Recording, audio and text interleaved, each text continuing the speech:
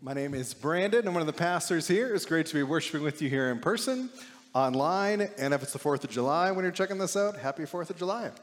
We are finishing up our At the Mini Movies series of finding the intersection of our faith in Jesus in these stories. Our last film tonight premiered before the movie Monsters Incorporated, all the way back in 2001. Some of you weren't even born then. This film won the Academy Award for Best Animated Short Film that year. As we watch the entire film, I want you to keep our scripture for the night in mind. Our scripture comes from Ephesians chapter 4, and we're going to start in verse 29. Don't use foul or abusive language. Let everything you say be good and helpful, so that your words will be an encouragement to those who hear them. And do not bring sorrow to God's Holy Spirit by the way that you live. Remember, He has identified you as His own, guaranteeing that you'll be saved on the day of redemption. So get rid of all bitterness, rage, anger, harsh words, and slander, as well as all types of evil behavior. Instead, be kind to each other, tender-hearted, forgiving one another, just as God through Christ has forgiven you. Grab your popcorn and let's watch. Here we go. Such a satisfying ending that the little birds get what they deserve. The big blue bird doesn't really do anything to them, and they attack him, make fun of him, and then they get launched in the sky needing some new outfits. It is such a satisfying ending, justice delivered. But we need to face the harsh and honest and true reality that there have absolutely been points in our lives that we've absolutely all been the small little birds. We have all said things and done things to harm big blue birds in our lives. Now, the little blue birds, they start fighting immediately. As soon as the movie begins, there's no peace, there is no kindness whatsoever. They start out cantankerous and angry, and it gets worse the more they arrive. Then when the big blue bird arrives, all that anger, all that bitterness gets turned toward that bird. He's done nothing to them. He is just there. Instead of elevating the words they speak to each other, instead of kindness and hospitality, the big blue bird gets nothing but anger and bitterness and impatience. Now, just like those little blue birds, our words carry great power to help. They can lift others up, or we can harm and hurt one another. Well-spoken words sustain and heal marriages and relationships. Poorly spoken words darken people's lives. They destroy relationships and marriages. The Talmud, a text of Jewish faith, records a rabbi in it that says, the tongue is so powerful, it is so dangerous, that it must be covered by two walls, our teeth and our lips. Two walls are necessary to protect other people from our potentially painful words. You know, we encounter hurtful words early on, experiencing ourselves or seeing other people be picked on the school playground. I got glasses early in the 2nd grade, so it was early that I was called Four Eyes. Being in middle school doesn't help anybody that much, and so I got braces then too. But in middle school, so many people have braces. That's not so much picked on, but we find all other kinds of things to pick on each other for, don't we? With social media and texting, man, there are so many ways for us to hurt each other with our words, our tongues, and our fingers. Words can harm people so much that we hurt other people to the effect that they take their own lives because of the words spoken into their lives. If any of us, if anybody, if you ever find yourself in that situation that you want to harm yourself, please reach out to somebody that you trust. Please reach out to us at the church, to teachers and coaches, to somebody in your life, because we want to help you find hope and healing and life. Now, if we say we follow Jesus, we are called to live differently. Whether we're in school, whether we're not anymore, we're not supposed to be the ones teasing and bullying and picking on others. We're supposed to be the ones lifting each other up, especially those who are teased or picked on by other groups. Jesus himself tells us incredibly directly, I tell you this, you must give an account on Judgment Day for every idle word that you speak. The words you say will either acquit you or condemn you. We will give an account for the careless, hurtful, meaningful words that we speak when our lives end. We should be using our words, our actions, to bring peace and hope and life to others, not hurt and harm. And we should be surrounding ourselves with people who are doing that, who are bringing kindness and hope to others. Friends, our relationships, our connections matter deeply. We're going to be pulled down or we're going to be pulled up, depending upon who we spend time with. We can be pulled down just like the birds in our friendships. Or like our scripture notes, we can live differently. We can help pull people up to the expectations that Jesus has for us, living lives of kindness and encouragement and forgiveness. We can have unity in our bickering and our infighting, or we can have unity in our kindness, our hospitality, and our forgiveness. Now, in our passage from Ephesians, Paul, the first century church planter, is encouraging Christians that he has just trained and just discipled. He's essentially having to retrain and redisciple them. At the writing of this letter, he is in prison awaiting a possible death sentence. Paul spent 25 months with the people in Ephesus, and almost immediately after he left, they start fighting, they start picking on each other, and not living like people who actually follow Jesus. They say things to each other not worthy of followers of Christ. And most of what Paul says Christian unity looks like in this section that we're looking at, this whole chapter, it has everything to do. It all has to do with our tongues, the words that we say to each other. Followers of Jesus should exude. We should shine helpful words, encouraging words. We should speak truth in love to one another. We shouldn't lie to each other. And we shouldn't sin by saying hurtful words in anger to each other. Paul could not be more direct. He couldn't be more clear when he says in our memory verse of the week this. He says, get rid of all bitterness, rage, anger, harsh words, and slander, as well as all types of evil behavior. Instead, be kind to one another, tenderhearted, forgiving one another, just as God through Christ has forgiven you. So how do we do this? One way is to surround ourselves with people who live like this. We grow to be like the people we spend time with. We feed off each other, just like the birds. What your parents told you is absolutely true. Show me your friends, and I'll show you your future. Do the people around you encourage you to be kind and generous and tenderhearted? Or do they push you to act like the little birds, impatient, unkind, cantankerous? May we surround ourselves with people urging us to more kindness and generosity and gentleness, because that's what it looks like to live like Jesus in the world. Now, instead of the cranky little birds, we should be living like the large, big blue bird with a spirit of generosity and curiosity. His feathers never get ruffled. He never gets upset. He takes it all in through the spirit of curiosity. Even after all the other birds get launched and they land needing new feathers, he laughs, but not at them. He laughs at the situation, even giving one of them a leaf to help cover up because he's embarrassed. He's generous even through his belly laughs. He is amused, but he feels no malice, anger, or bitterness towards them. How do we get to that place? How do we get to that place where our default setting isn't anger or malice or revenge or bitterness? How do we get to that place where our default setting is love and kindness and generosity? If you back up just a couple of verses in Ephesians, we see the key. We see the answer to this question starting in verse 21. Since you have heard about Jesus and have learned the truth that comes from him, throw off your old sinful nature and your former way of life, which is corrupted by lust and deception. Instead, let the Spirit renew your thoughts and your attitudes.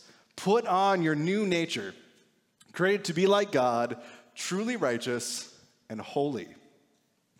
We surround ourselves with people who lift us and everyone up, and we put on our new nature in Christ. Much like the little birds needed to put on new feathers, both figuratively and literally, we put on our new nature, our new attitudes when we say yes to Jesus. When we come to the place where we know we are broken, we need healing. When we come to the place where we know we need someone to put us back together, when we finally say, yes, Jesus, you are my Lord and Savior, it's at that very moment we begin to be restored. The Holy Spirit comes into us, starts to reshape our thoughts and our attitudes, putting on an entirely new nature. new feathers, where love and kindness and generosity can become our default setting instead of sin and anger and bitterness. Now, we Methodists call this process sanctification. It's everything that happens after we say, yes, Jesus, you are my Lord and Savior. It is becoming and acting a little bit more like Jesus today than we did yesterday. That can be a hard concept to wrap our minds around because acting and living like Jesus seems absolutely impossible. Like Vicki shared with us a couple of weeks ago, we're never going to know what it is to be a first century Middle Eastern Jewish man, we should imagine what it would look like if Jesus was living our life right now in the 21st century.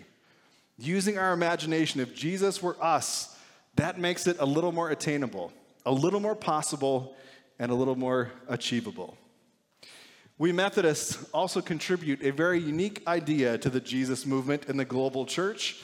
It's called entire sanctification. Put simply, it means we can be made perfect in love in this life. Our default setting, instead of going to anger first, instead of going to hatred first because of what this person did to us, we don't. We go, instead of harsh and hurtful words, we go to love first. We go to generosity first. We go to kindness first. Our default setting has switched. Our default setting can change from sin to not sin. It doesn't mean we've become sinless. We're broken human beings that always need Jesus while we walk the earth. It means we have the capacity, we have the ability, we have the power through the Holy Spirit to be completely transformed in this life, to lead with love first, to have the first thought to be generous first, to have our first words that come out of our mouths to be encouraging first. It is absolutely possible in this life. This is not a pie in the sky notion. It can happen. And that, friends, is a uniquely Methodist idea. It is possible. Through decades, hear me, of prayer and scripture reading and worship and meditation and service, it can happen. But it takes time. It takes work. It takes the spirit, sweat, and tears. We know people who have accomplished this. We know people who are entirely sanctified. Though they would never say it like that, they might not even realize it. We might say someone like Mother Teresa, who's always put people, poor people in India, first above anything else. She's entirely sanctified. And you'd probably be right. But I bet there are even some people in your orbits closer to home. That relative who always seems to love first, regardless of the situation they encounter. The neighbor who bends over backwards to be generous to people, even people who are nowhere near as generous back. The teacher who has the capacity to love the most wide variety of students, giving every student the tools they personally need to succeed. Following Jesus can absolutely lead us to lives where our first thought, our default action is one of peace and love and hope, not anger or malice or revenge. We can get there. It is absolutely possible. We surround ourselves with people who follow Jesus and love in this way. We put on our new nature, our new feathers in Christ, saying, yes, Jesus, you're my Lord and Savior, and we live into it. There'll be fits and starts. We'll take 2 steps forward, have 1 step back. We're only human. It's not a nice straight climb to entire sanctification. It is a messy process. We don't give up. We keep going. We say we're sorry. We try again. We keep taking thoughts captive that are angry and hurtful and bitter, and we transform them to love and generosity ever before words leave our lips. Through decades of taking control of our thoughts and actions, we slowly find our first thoughts change, our first actions change, our first words, more often than not, they're more filled with love and generosity than hate and bitterness. We need to do this necessary work. We need to do this hard work because our words have power. Our words have incredible, incredible power to bring life and hope to others. Audrey taught at a small community college. She taught music in California in the 70s. One semester, Audrey met Edward, a 6-foot-tall student who never seemed to smile. and he always had the weight of the world on his shoulders. Throughout the course of the semester, even though he had the capacity to do incredibly well, he turned in subpar work. He missed classes, and he failed tests. He never participated in classroom discussions either. Edward didn't seem to have any friends. Audrey had this gnawing sense she should get to know him as a person beyond the professional student-teacher relationship, but she resisted. Edward did not improve throughout the semester. During his final exam, he looked dejected, worn out, and exhausted. He didn't do well, earning a D on the final exam and a D for the course. Every student returned a few days later to receive their grade and their final exam from Audrey. She resolved herself to give Edward a D because, like all the other students, that's the grade that he earned. That's the grade that he earned from the work that he produced. Edward arrived to receive his final, and he looked terrible. His eyes were sunk with dark black circles under them, and the hollows of his cheeks were drawn. His swollen lips were cracked with dried blood in the creases. His skin was pale and his hair matted. He was wearing the same clothes he'd worn for the last few weeks. Edward said, "I know I'm getting a low grade on my final. I realize I haven't been participating in class and that I'm an embarrassment to others. I'm a lazy, selfish, stupid, and an ugly, good-for-nothing person. I have no place on this earth, and what's more, no one could ever love a person like me. I am a hopeless case with absolutely no future." Audrey looked directly into his very sad eyes and said, "Edward, your final grade is an A." His reaction was surprise. "You're giving me an A? Me? Why would you give me an A when I did such a poor job in class, on my assignments, and on my final exam? Why would you do that?" "Edward, you may appear to be a D student, but you are an A person. I believe in you now, and I will always believe in you. I am here for you. I will always be here for you. Never, ever forget that. Now go and create the life you dream of. Believe in yourself. I will be watching. And by the way, Edward, I love you." Audrey had never graded anyone that way before. Later that night, Audrey received a phone call from Edward's priest to say thank you for saving Edward's life. His parents called the priest because they found his suicide note on his pillow. Edward planned to kill himself after talking to Audrey, but after that conversation, he had no desire to end his life anymore. Audrey learned that Edward had an older brother that had been jealous of his height his entire life, verbally abusing and belittling Edward constantly, leading to his low self-image and his self-esteem. Audrey's words of life and hope and kindness landed at the exact moment Edward needed them the most. It may have been the very first time any of those words were ever spoken over Edward. His life changed from that moment forward. Edward retook Audrey's music class and crushed it with an A+, even helping other students succeed in that class. Today, Edward is married with 4 children, working as a dentist in California. Edward spends his spare time helping abused children, helping them find hope, love, and acceptance.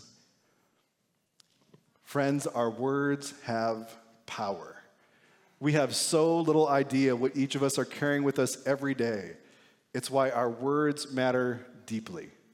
May we go, be kind to each other, tender-hearted, forgiving one another, just as God through Christ has forgiven you. Let's pray together. Jesus, give us your peace, your patience, your kindness as we do our best to speak words of life to each other. We confess we don't always get it right. We are short with each other, we are ungracious to one another, and we are unforgiving. May your Holy Spirit do the deep transformation work in us so we can lead at all times with our first thought being love and kindness, patience and peace. It's in your name that we pray together. Amen.